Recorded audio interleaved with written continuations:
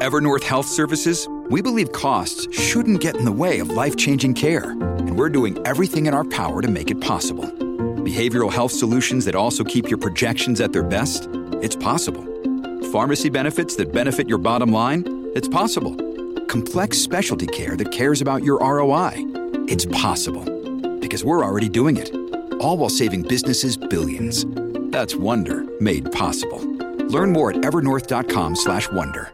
Hello, everybody. This is Marshall Poe. I'm the editor of the New Books Network. NBN listeners like to read books and buy them. So we thought we'd tell you that right now, our friends at Princeton University Press are having a remarkable site-wide sale. You can get 50% off books, including ebooks and audiobooks, with the code 50, F-I-F-T-Y, at checkout until May 31. You can save some real money on Princeton University Press books. I encourage you to go there and check it out. Welcome to the New Books Network. Hello, and welcome back to New Books and Environmental Studies, a podcast channel on the New Books Network. My name is Brian Hamilton of Deerfield Academy, and I'm beyond excited to be joined by Malcolm Harris. He's a freelance writer living in D.C. and the author of the 2017 book Kids These Days, Human Capital and the Making of Millennials, as well as the 2020 essay collection Shit is Fucked Up and Bullshit, History Since the End of History. He joins me today to talk about his newest book, an absolutely stunning and monumental work entitled Palo Alto, A History of California, Capitalism, and the World. It comes out today from Whittle Brown. Malcolm Harris, welcome to the show. Thanks so much for having me, Brian. I'm sure we have lots of Malcolm Harris fans listening, but for the uninitiated, for maybe the Palo Alto fans in the room, could you say a bit about your earlier work and kind of trace the path that brought you to writing this book? Yeah, so I hadn't remembered it until I published this, and I was talking to a friend of mine who I've known for a long time, and he reminded me that my first book, the original pitch for it was like half this book. It had a bunch of Palo Alto material in it, turns out. So my first book was called Kids These Days, Human Capital and the Making of Millennials. And that was a sort of materialist generational analysis is what I tried to do, rather than a lot of the generational analysis we see is about advertising and vibes. And I tried to take it a real materialist approach. And originally I had a lot of stuff about Palo Alto and the history of human capital formation that I guess I ended up excising, I think, thankfully, from that book. But it's always been brewing in the back of my head. And as it came out, it's a lot. It is a lot. And before we get into all that content, I'm just curious whether, as you conceived of the project this time, were there other books that served as models to tell you how to tell a big story through the lens of a rather small place? Like reading it, I was thinking of Walter Johnson's Broken Heart of America. I don't know. Are there other things out there? Yeah, no, that was going to be my answer. And Walter was kind enough to blurb this book as well. But yeah, I had recently read his book. But when I was originally pitching it, I didn't think of it as this sort of epical history. It was way more half memoir, half history. You know, my experiences with the place. At least that's how I sold the book originally. So then I was thinking about, like, you know, Didion's where I was from, and like even Sebald and his stuff about Europe. And then when I actually got down to writing it, I realized not only do I not like writing memoir stuff, but I'm not very good at it. And I would much rather focus on the actual history, which it turned out there was like 6 times as much material as I assumed there was going to be. So it did change. It evolved as a project. Totally. And this is absolutely a very serious work of history. You're there in the margins and in the beginning and the end, but it really goes through all of this. And I was thinking of the historian Richard White, and the broader school of New Western history argues that the West was, you know, born modern is the phrase, right? And your analysis really lines up with that. You write at one point that Alta California was a high technology zone from the beginning of Anglo colonization. Why was that? And where can we see that most clearly? Yeah, one text that gets at that really good, that does a really good job getting at that, I think, is Richard Walker's book, The Conquest of Bread, which is about early agriculture in California, or the full history of California agriculture, but has a Marxist approach. And this is one of the things he really focuses on, I think, to success. But the question of California's exceptional relationship to technology and to capitalist technology in particular, I think is really interesting because it is this last link in the chain of capitalist global development, right? So the establishment of Anglo-American Alta California, as well as colonies in Australia and then the capital conquest of China and Japan, links the world system, right? You link the capitalist world system. And so California starts at the end of this process. And so it takes the ethos of technological development like from the beginning, but it's also short on labor. So it's short on wage labor in particular. And so these two factors combine to make it a really perfect place for developing labor-saving technology very quickly. And so you see this even the beginning of California agriculture, where the farms of California used 3 times as much horsepower, as many horse draft animals as the average farms in the United States. And we think of draft animals as antiquated, but at the time that's an engine for your farm, right? That is technology. They need draft animals to pull all the implements that you're going to attach to them, et cetera.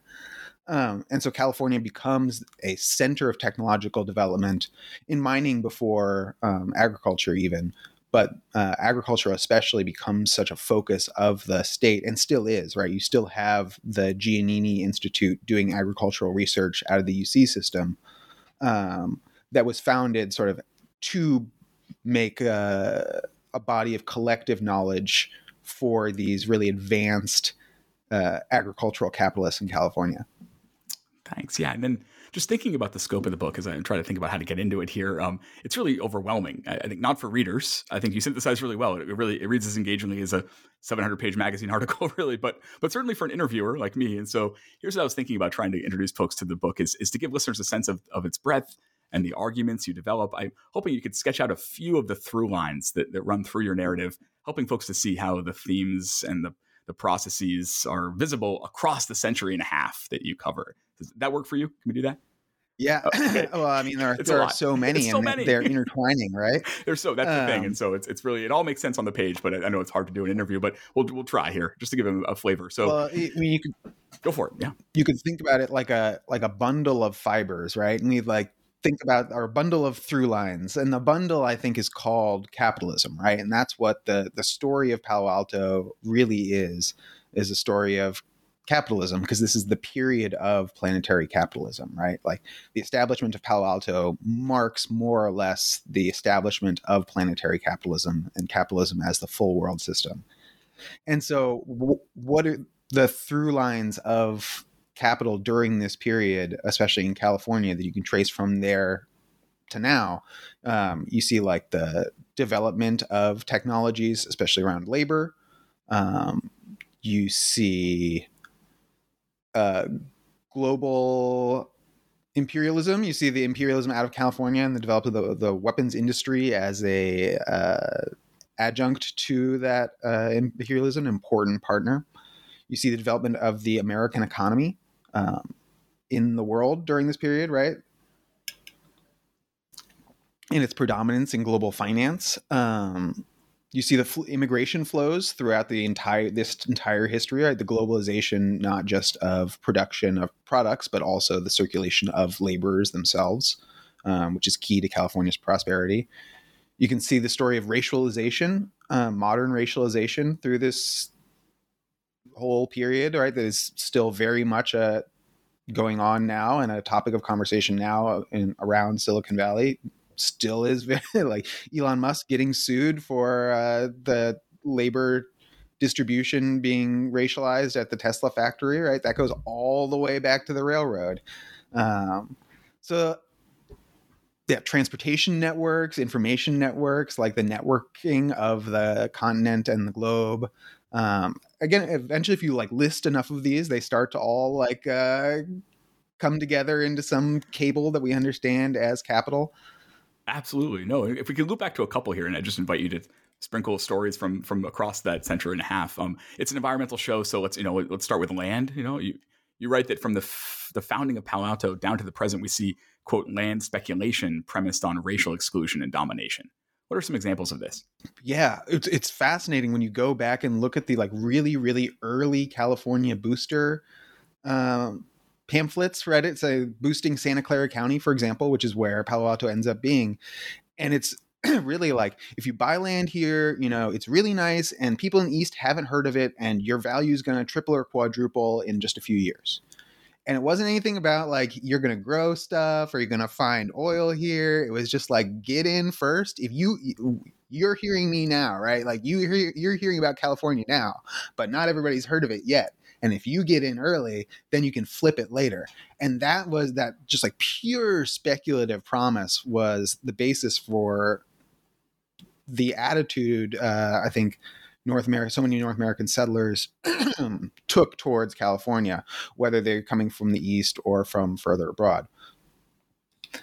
And so that speculative promise was the promise that lured people out. And once they were there, not everyone can cash in, right? There's competition for the promise of California and the literal land, right? Or the water rights and the mineral rights and the kind of the value itself of the land, the timber rights. And so that conflict takes on, even before the establishment of the United States state in California, takes on a racial character really early, right? In the gold mining era. So there's a foreign miners tax that's instituted. And the foreign miners tax basically separates American miners, once the establishment of California, from foreign miners and foreignizes them. And from white miners, this was, even if they were foreign, sometimes helpful, right? If you were French, you could pay your rent on your foreign miners tax, and then people would actually leave you alone, and you'd had a legitimate claim. But another function of this foreign miners tax was to delegitimize the claims of non-white miners, whether they're up from Sonora, which was plenty, or they're coming from Asia, which was also a fair amount, coming from what we now understand as China. And so from the beginning, the governance of California, and if you read there's this book by Josiah Royce about the mining camp governance, which is one of the core myths of California, is that like the miners came together and they sort of solved the collective action problem. They were like, this isn't going to work out unless we can respect each other's claims.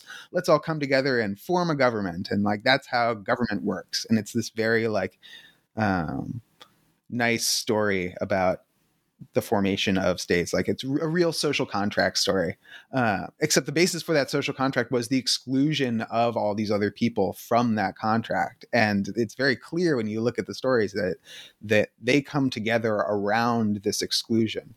And this is the first step in a like really to the current day long process of establishing whiteness both inclusively and exclusively in California.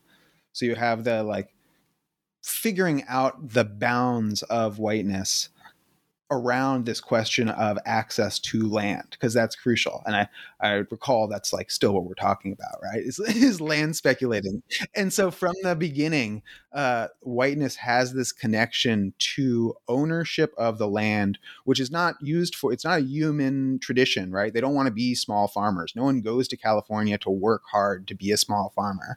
That's not the goal. The goal is to speculate and get rich, right? Even if you get a mining claim where there's gold, you don't want to mine the gold, you want to sell the mining claim, right? And so land acquires this speculative value from the very beginning, and it's the mechanism through which, along with whiteness, that this land is colonized in the first place. And it, to a very frighteningly literal degree, where if you joined the militia and you joined in what were essentially Indian killing campaigns, you'd be awarded a plot of land in exchange for driving people off the land that you stole. So just very straight up trades, right, for settlement. But then you couldn't like become a small farmer. You would then say rent that land to the timber trust. And so it's a real speculative gain. And so you're like, I'm going to join this Indian killing campaign because I'm planning on getting that land, which then I can rent to those other guys, or they can rent from me. Constantly speculative, like very much so from the beginning, and obviously continues to be, right? Exactly. And that's the through line brings us up to home ownership, right? And in an economy based on asset price appreciation, you have to worry about that. Then it gets us to redlining and all of that. But another through line, we can fall into any of these rabbit holes, but another through line is a concept that you, as a seemingly simplistic name, that you see that there's the varied business enterprises from mining up through the very things that are going on in the 20th century in Palo Alto, is that there's this common quest for what you call a money machine. How does that kind of simple term usefully describe what all these different folks were after? Yeah. So with financialization, which you have emerging along with the global planetary system, there's the idea that the phenomenon of people getting rich without doing anything, right? You make money off money. And by speculation or by fraud or trickery or some combination of those few. And so from the beginning, this is how the West is built, right? This is how not just the mining goes on that way, but the railroads in particular are built around these.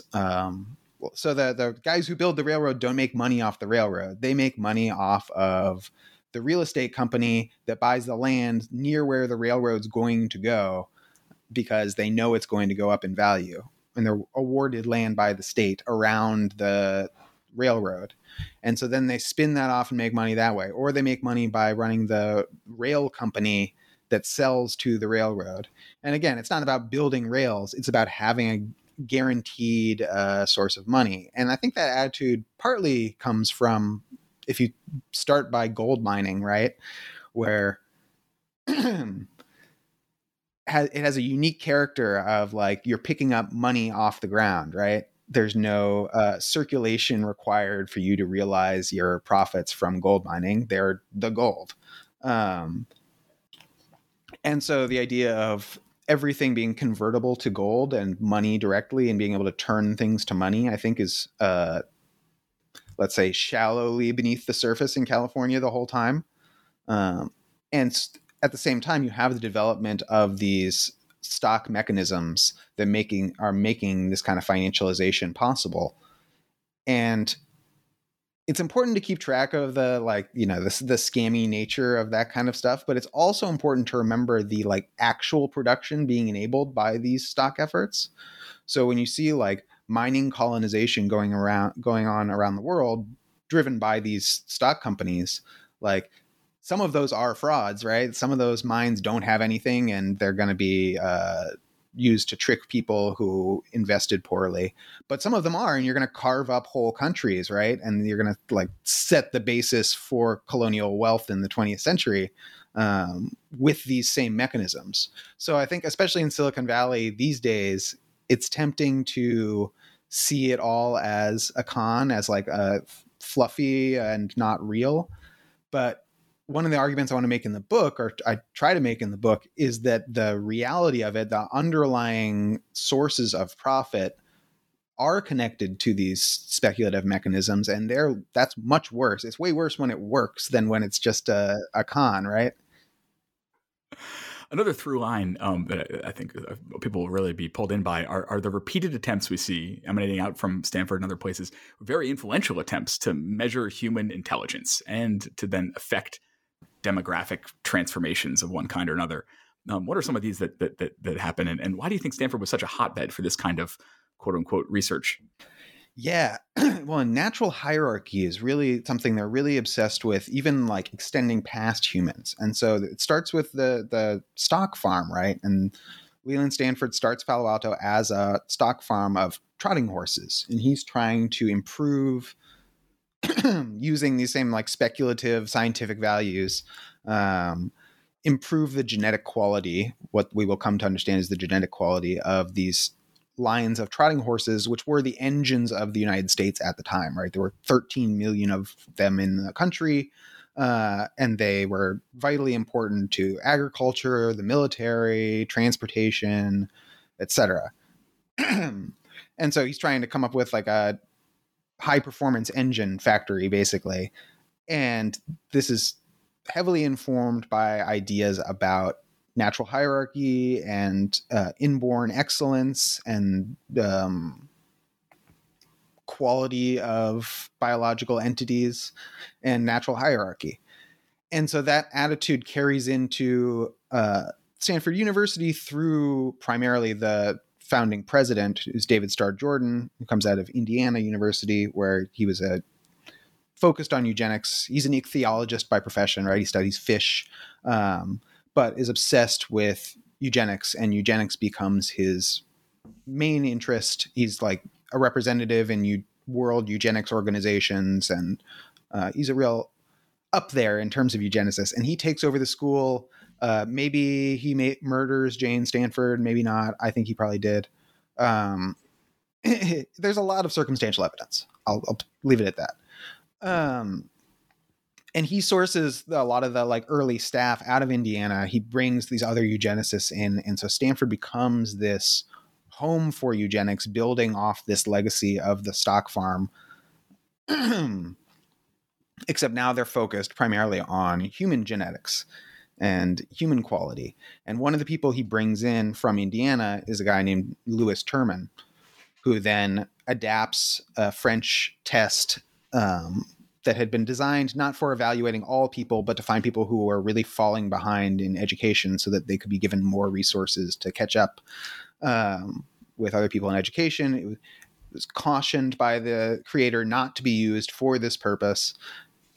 Louis Terman ignores it and adapts the IQ test for ranking individual humans. And he has a sense that we have an inborn IQ and that can be ascertained through measurements, and that we should do this, and then we should use this to maintain our genetic hygiene as a species, but specifically as a nation, with a national project to maintain our genetic hygiene, which for them was racial hygiene, although they were still figuring out what the bounds of whiteness was going to be.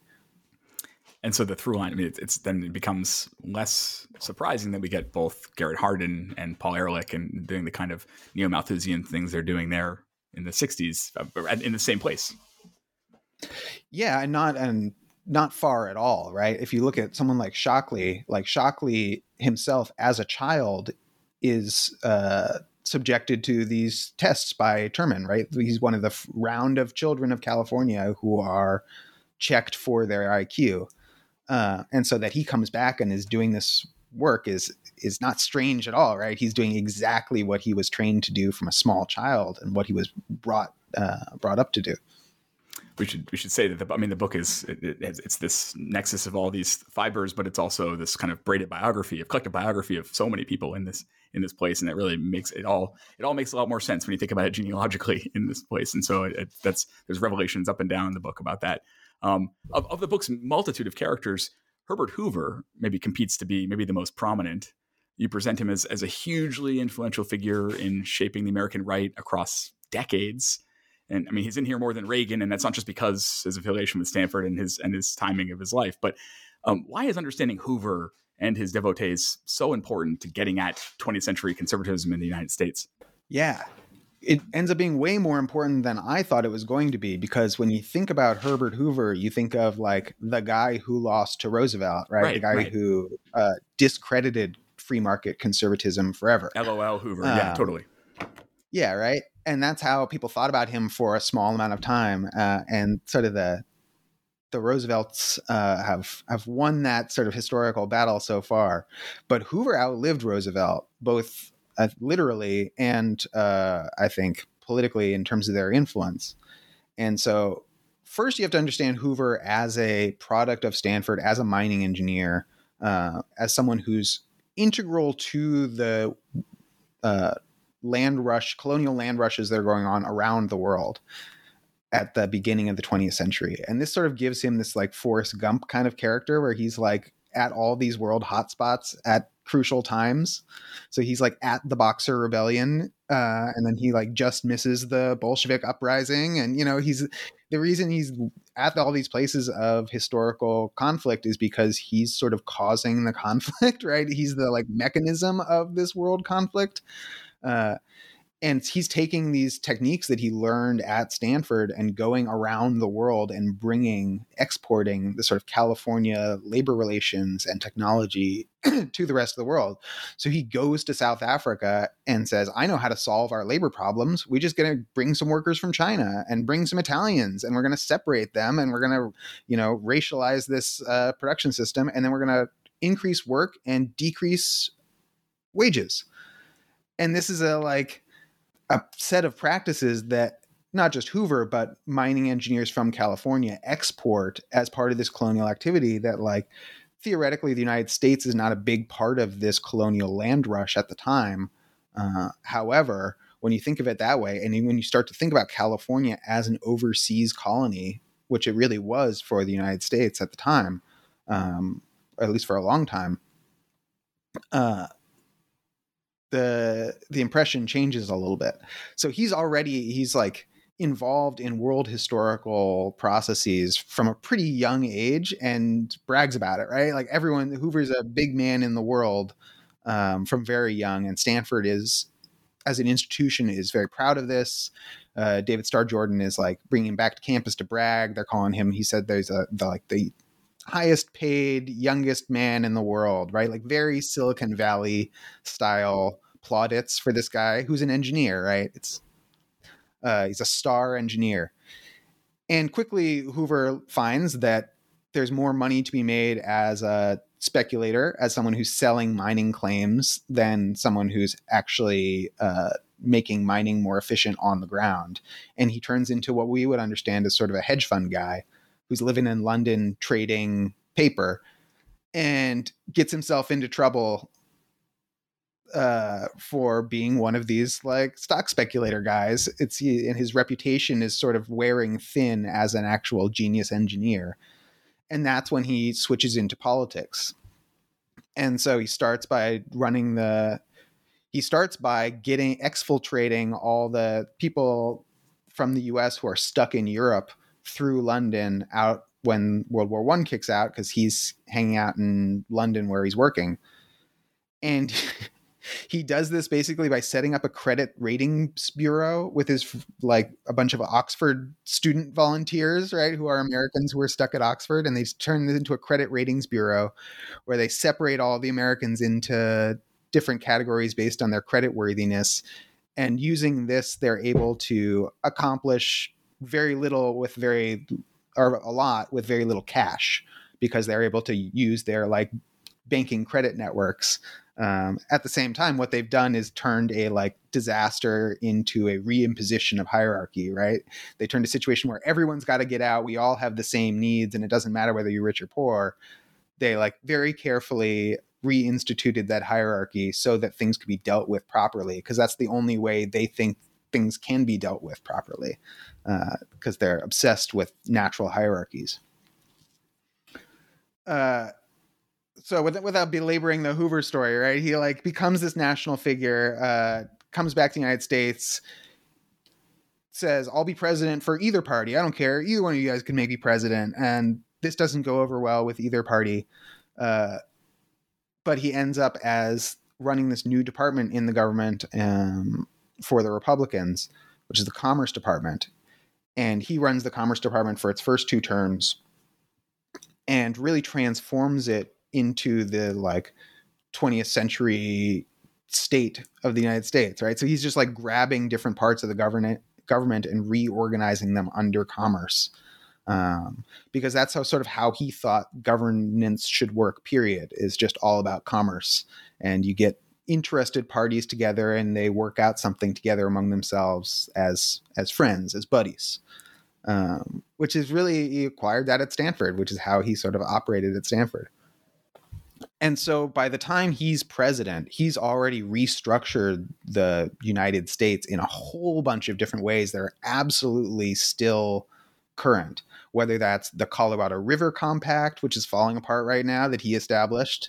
That was absolutely him, including his buddy from Stanford, his best friend from Stanford, who he names to the Department of the Interior, who is also the president of Stanford. And he forbids Stanford from finding a new president while the president is serving in the cabinet. So Stanford's president for 4 years is the Secretary of the Interior, which is sort of how he thought government should work. He liked this, like the $1 a year guys, right? It's like we should just bring in guys from industry, and they should be the ones making the decisions. So he does this. He brings in these conferences, and this is how he really likes to govern: is the conferences of interested parties. And so this is how they set up the first model zoning law, for example, is a conference of real estate professionals that Hoover assembles that drafts this model zoning law for every state, comes up with the legal rationale for why they can do this, which is the police power, which is very interesting that's the basis of zoning, is police power. They start the air industry in the United States, basically. And so many things that we think of as the 20th century, and a lot of them that we give FDR credit for, were formed by Hoover and under Hooverian auspices. And even if he ran into a wall with the Depression, FDR really like makes those programs work, and they're not like new things that he came up with. These are Hooverian structures. And so by the time, and when FDR dies, Hoover is now the last elected president, right?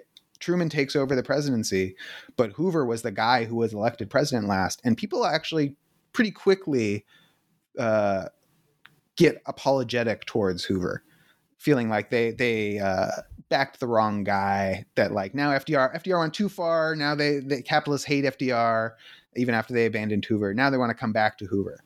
And even Truman approaches Hoover to help him sell his foreign policy platform, right? He has to get the Marshall Plan through Congress. So who's going to get the Republicans to back the Marshall Plan? He calls in Hoover, and Hoover's the one who makes that sale, and not only makes the sale, but is himself on the ground in Germany, helping administer the remaking of Germany after World War II.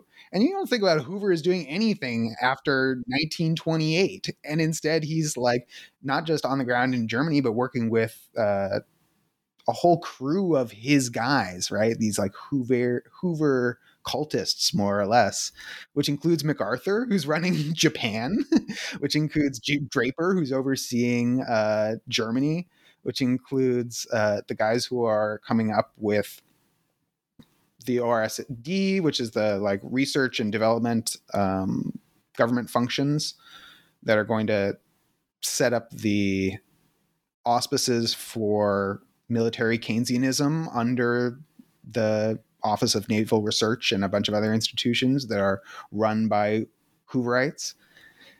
And so if we're looking at like, where does conservatism come from? How does conservatism come back after it looks like they're getting their ass kicked in the 60s and 70s? And it doesn't really look like Nixon figures it out. If you look at his policies, he's like a liberal. And Reagan is like the weapon of execution, but people understand that it was happening before then, that he just sort of is the face. And certainly no one thinks of Reagan as a great mind of anything. It wasn't Eisenhower. And so people now, I think it's sort of in fashion now to blame Jimmy Carter, like the real evil, like it's the counterintuitive take, is the one who really brought neoliberalism in was Jimmy Carter. But if you think about Hoover living into the 60s, which he did, it's a lot easier to understand it as the revenge of Hooverism and the recurrence of Hooverist politics. And so I do, as I'm now spending in this interview, I do in the book as well, what I imagined was a wildly disproportionate amount of time on Herbert Hoover. Like, I never planned to write this much about Hoover. And I hope that readers aren't sitting there with this book being like, I thought this was a critical take on like biographies of presidents or whatever. Why do I need to know this much about Herbert Hoover? But I think it's the opposite, right? It's like, to understand Hoover is to understand how these characters are used by larger systemic forces and come to embody them, because it's impossible to think about like Hoover as this guy who was a loser with his like total and absolute victory over world history during this period. Well, it's a methodological question I'd have for you, because there's a lot of white guys in this book that are like, and it makes it very readable. I mean, it's a diverse cast in the book. I don't mean to say that, and it's not great man history, not just because you don't celebrate them, but because you often note that, like, if it wasn't this guy, it was going to be someone else, like some of the structures in place. And so I don't know how did you work that out yourself when you decide how much agency to give or how much to attribute to one person's actual decisions versus the larger structures? Well, thankfully, I can always turn to Karl Marx, Right. And so I think that the Marxist tradition really has a lot of answers and a lot of ways to think about this intersection of history and biology, right? So I talk about C. Wright Mills in there, in terms of the sociological imagination and seeing the collision of history and biography. There are like plenty of references to, I think, Marx and Sartre, even about, making something out of what's made with us. And so I think I start with some advantages methodologically by using that methodology, by using a Marxist historiography. But it's still hard in terms of the practice of writing history, right? And especially where the characters who embody these tendencies tend to then make the history about themselves, right? If you look at a lot of history's books about Silicon Valley, there's, 5 to 10 white guys on the cover, and like that's the history of Silicon Valley, right? And to a certain degree, that's true, right? It's important to think of this since it is the history of capitalism, it's also a history of capitalists. But at the same time, and so you don't want to like take that away, right? It's important to talk about Charlie Spork and the development of offshoring and like, Hewlett and Packard and how the genetics at Stanford that allowed them to be put in the position that they were. So I didn't want to exclude these stories just for the sake of excluding them. And at the same time, I've also had reviewers, I think, describe the book as a history from below, which I thought was interesting because it's really not that, I don't think. At least that's not how I wrote it or how I think about it, is that if I'm talking about, and I do talk about labor struggles for a lot of it, I'm talking about indigenous struggles, I'm talking about land struggles, I'm talking about international struggles. But it isn't a history from below. It's a history of capitalism. And so you have to have both sides, right? You have to have capital and labor in order to show the struggle between them. And I think so many histories of Silicon Valley just really pick one. Most of them just pick capital and just tell the story as a story of capital. And you never discover who made anything, who actually put anything together, right? After Steve Wozniak wires the first Apple, you never have to worry about anyone who's wiring any of the apples ever again, because that doesn't count. And you have that, or you have maybe there are very good academic histories that look at or academic studies, sociologies, that look at the labor component as the labor component. But again, think of it mostly ethnographically or sociologically in terms of the labor experience and not the relation with capital as it develops over time. And so I really tried to get both of those and be centered in both of those. And it's hard because capital appears as individuals and labor appears as collectives. And so the way we talk about history privileges individuals. And so in this division, it's going to privilege capital. And then if you pick out an exceptional worker that really just furthers the same sort of problem, right? Because since workers themselves are not represented as individuals, to do so is to basically represent labor as capital. And so you run into the same problem. And so to talk about the conflict constantly and just focus on the conflict and production, and there's no firm answer, right? There's no and so this is how I did it, and that's how you make it through the loop. It's like you got to keep all of these things in balance at all times. And I think I've been accused of falling on both wrong sides so far, I think. So I expect I'll be accused of falling on all wrong sides, and I'm not sure if that's a good indication or bad. Well, one place where we meet a lot of people who are not in tremendous positions of power is in your discussion of liberation struggles in the 60s and the 70s, which we would expect in a book about California, but it looks a little bit different from the view from Palo Alto. And I'd invite you to say as much about that as you'd want to say. And then also you make this claim that that basically it's capitalist reaction to those struggles structured the fourth quarter of the 20th century. What do you mean by that? Yeah, absolutely. Well, going back even further, because I knew very little about the early radical history of California, or not of California, but of Palo Alto specifically. I knew more about California, but less about Palo Alto's particular radical history, which was very interesting.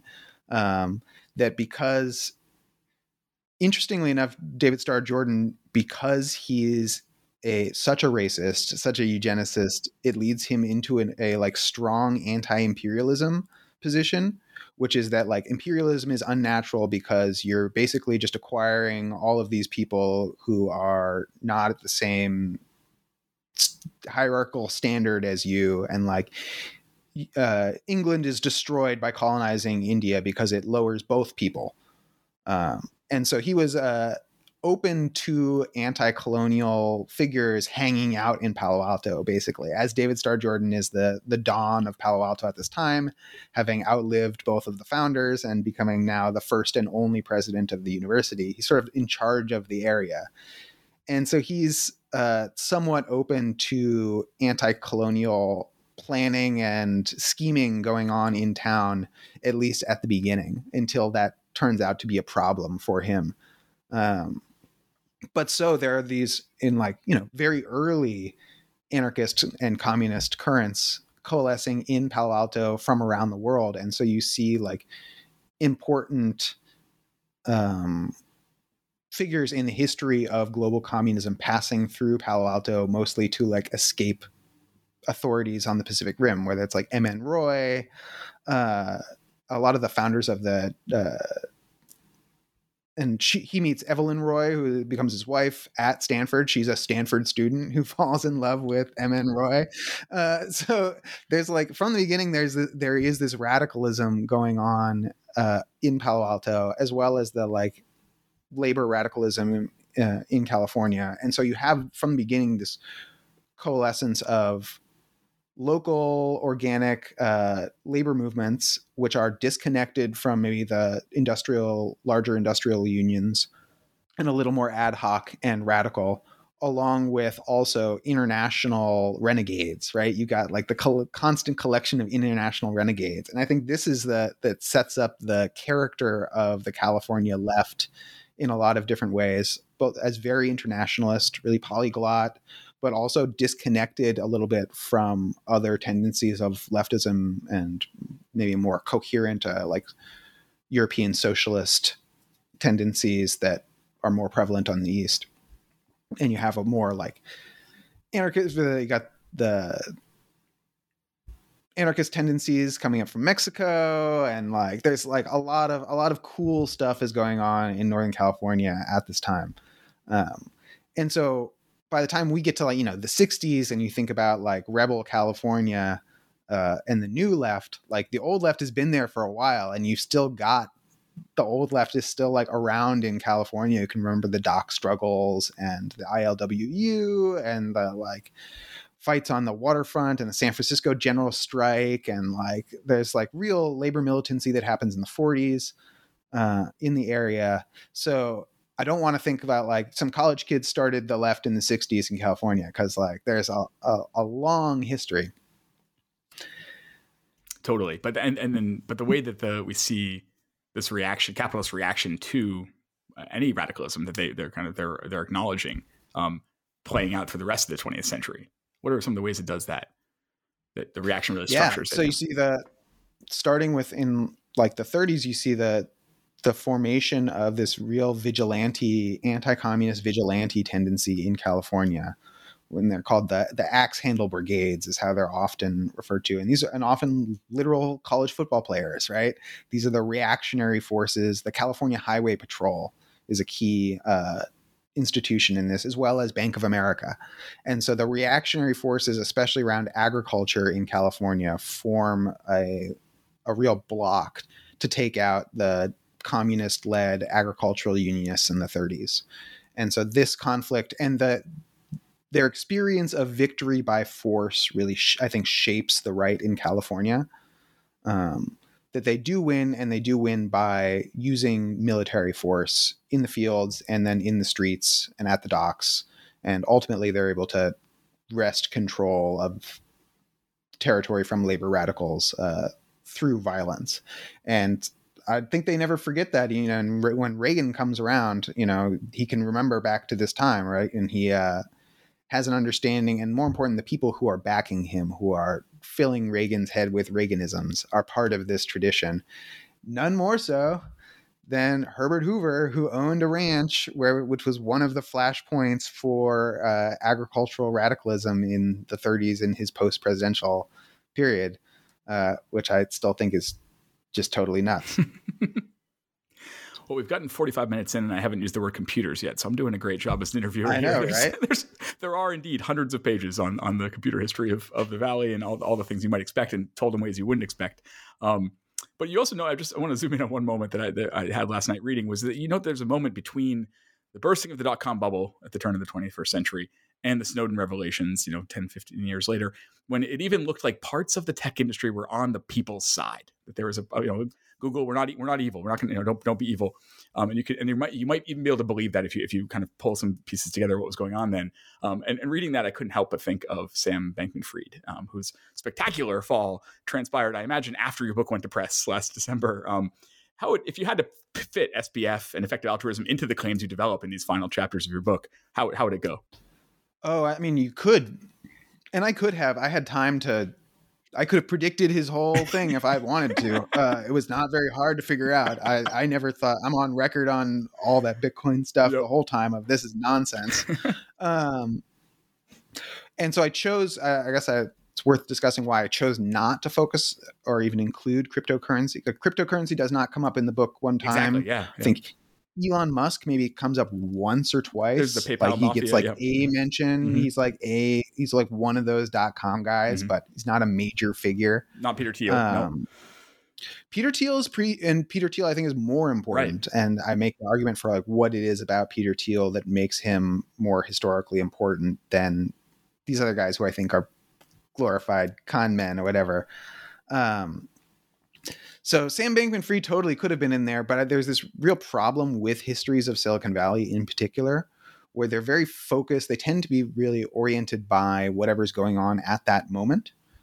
And so if you're writing in the middle of a cryptocurrency bubble or in the wake of a cryptocurrency bubble, then you're going to be writing about cryptocurrency. It doesn't matter that cryptocurrency doesn't matter, that no one's going to be talking about it in 5 years, and that it's an epiphenomenon that doesn't really have anything to do with what's going on long term, because it's orienting your study. And I think that leads to a real short shelf life for a lot of histories of Silicon Valley, because they're so grounded in what's going on in that moment. And what goes on in that moment changes a lot. And if you were writing it right now, you'd write it differently than you write it 6 months ago. And definitely 6 months before that, you'd write it different. And that wasn't really workable for me working on this project that was 170 years long or whatever. I had to have some sense of what was going to be important and what was going to be less important. And cryptocurrency, I think there are enough background for that phenomenon in the story in terms of what actually happened, what's happened before. There are lots of Sam Bankman-Frieds throughout the history. He did a good job, I think, exemplifying this sort of Palo Alto system, partly by being so young, being from Palo Alto. He knew how to tickle the right brain cells of the Sequoia people and the VCs or whatever, playing video games, etc. So yeah, I mean, the reason I didn't include him and or any of that crypto stuff is that I just don't think it's an example rather than the real drive or engine for anything that's happening, right? Yeah. What do you think will be the longer lasting narratives to help understand the tech industry in the last 40 years in Silicon Valley? You mentioned scrapers. Well, you organize around scraping in the book. That's a big part of it. Yeah, and we're still seeing that, right? We're still in the age of scrapers. What is all this open AI stuff, but web scrapers, basically, right? Mm-hmm. They're just yeah, scraping data and writing data scrapers. Yeah, if you talk to tech people, and I'm not a tech person, but I know enough of them to know that, and growing up there, that the kind of tech that's being developed now and that has been for about 20 years now, none of it's impressive technologically to people who are technologically capable, right? I think my quote is that it all makes Steve Jobs look like Steve Wozniak, right? There's a reason that Jobs is the icon, not any of the people with actual technological capability, of which have been plenty in the Bay and still are, but that's not what's driving the industry and hasn't been for a long time. And so when you talk about like, oh, Sam Altman's a genius coder or whatever, it's like he was a impressive coder when he was 19. Is he one of the best computer engineers in the world? Absolutely not. No one's going to say that he is. And then you get into someone like Elon Musk and it's a joke, like literally a joke, right? So, and then you have like the Google guys making fun of the Uber guys for not knowing anything about tech when, the engineers would probably talk a bunch of shit about Google too. People who are like, Nobel Prize winning physicists or whatever. That's not what we're dealing with anymore. And so it's hard to get a sense of which of these technologies are going to matter long term, because it's the finance underlying them that really matters, right? That's what's the core of Silicon Valley, is this VC finance layer. And so trying to figure out what they're going to do next is interesting. What are they going to do about climate? What are they doing with AI? I don't know. I think the chip war stuff is pretty interesting, and I feel lucky that I got that into the book before the other book came out, and then someone else got the narrative down or whatever. But the conflict about the spread of technology, I mean, you have the United States taking a position right now, which is, it's the official United States position to retard the spread of technology, right? We're trying to prevent other countries from developing high technology as a national security strategy and a like global economic strategy. And tracking that over the last couple of years is very interesting, because it's the collapse of what had been a policy, which is that the US nuclear umbrella allows us to export all of this production without any security risk. And now we're running into the problem of, well, can you build everything in Taiwan and not worry about anything ever happening to that? Like, not really. You can't anymore. And so how the US uses Silicon Valley to conduct a struggle with, I think, China in particular, but with the rest of the world, which is seeking to interact on terms of equality. That's the story of the 20th century too. And I think that continues to be the story in the 21st century now, which is that American exceptionalism has to be achieved somehow. And Silicon Valley has been the engine or the tool through which that has been achieved over this last century. Yeah. Well, wrapping up here, I was thinking in his review of Kids These Days, your book Kids These Days, historian Gabriel Wynant, he explores, in part of it, the divisions within the contemporary American left. And he eventually arrives at the question, what is the proper relationship to the past for those of us who want to make a new future? And I wonder if I could just put that question to you, both as someone who just wrote a history of his hometown and as someone who's giving this book out to everyone else that doesn't come from that place. What do you hope a 700-page history of Palo Alto can offer to political projects today? Yeah, well, I think there are a couple of things. One in particular about California is to historicize and show how short this period is, right?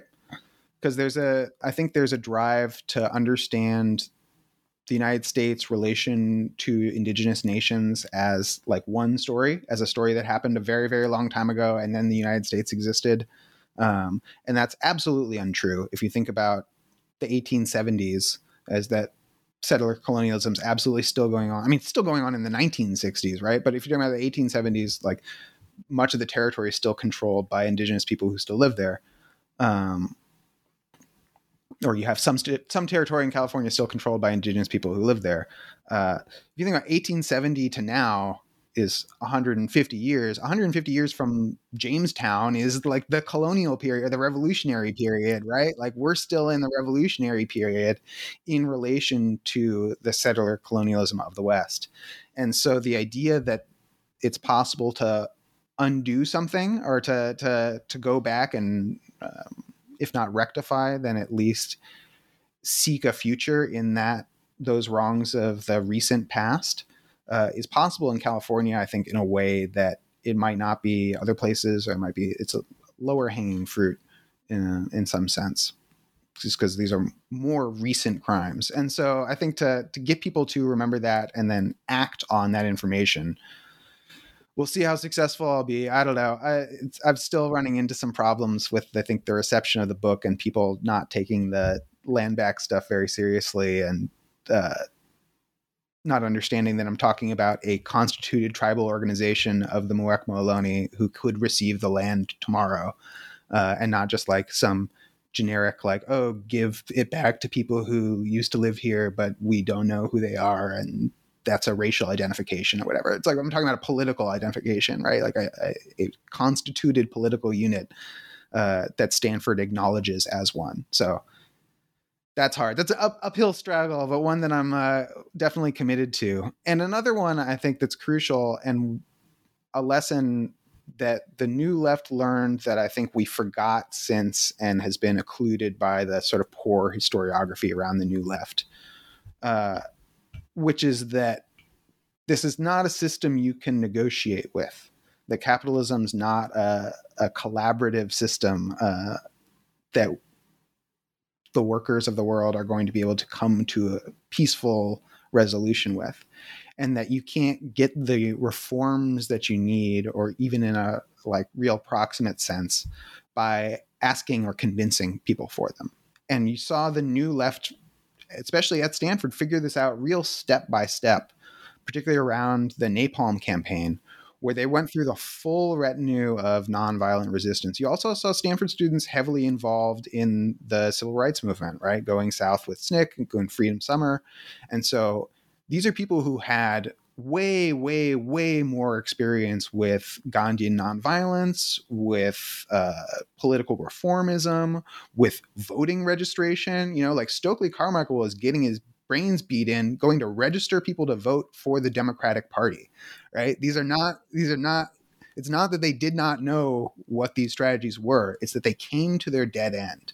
And I think when we look back on that, we think of these people as capricious, as impatient, even lazy, maybe anti-intellectual, and that's where their politics came from.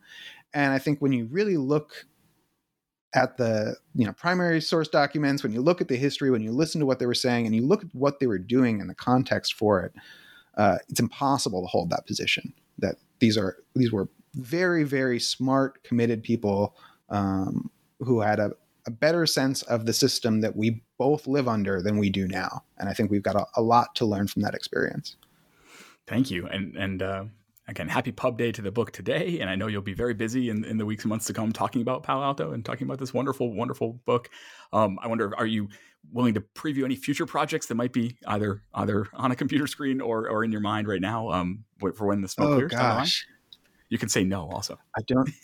I don't know what I'm going to be writing next, if that's what you mean. I'm really excited. I mean, there are so many, this project opens up so many other projects, right? I'd love to do like a reader of California communism, because like that book doesn't exist. That's a tradition that like needs to be understood better. Like Sam Darcy, who I think is a crucial character in the story, the head of the California Communist Party for a while, his memoirs are sitting in a box at NYU. Never been published there. And he's an amazing writer with like crazy experiences around the world at the time. So that's something I'd love to work on. think I'm going to do maybe a reading group around the Communist Manifesto sometime later this year with some orgs. So stay tuned for that. Maybe it's going to be an exciting year, but really I'm excited to talk about this book because I've spent so long on it. And it's worth it. And this is the thrill. This is what I've been looking forward to. So I can't even think about what's next. I remind people again, we've only just barely scraped the surface here, and you can't believe what's in this book until you get in there yourself. So I encourage you to do that. Again, the book again is Palo Alto: A History of California, Capitalism, and the World. It's out today from Whittle Brown. Its author is, and my guest has been, Malcolm Harris. You can follow him on Twitter at Big Mean Internet. And if you're in Northern California right now, this week you can go catch him read from Palo Alto tonight in Napa at Coppersfield, tomorrow night in San Francisco at Book Passage, or on Thursday he'll be in Berkeley at Mrs. Dalloway's. Malcolm, thank you so much for your time and for this book. Thank you, Brian.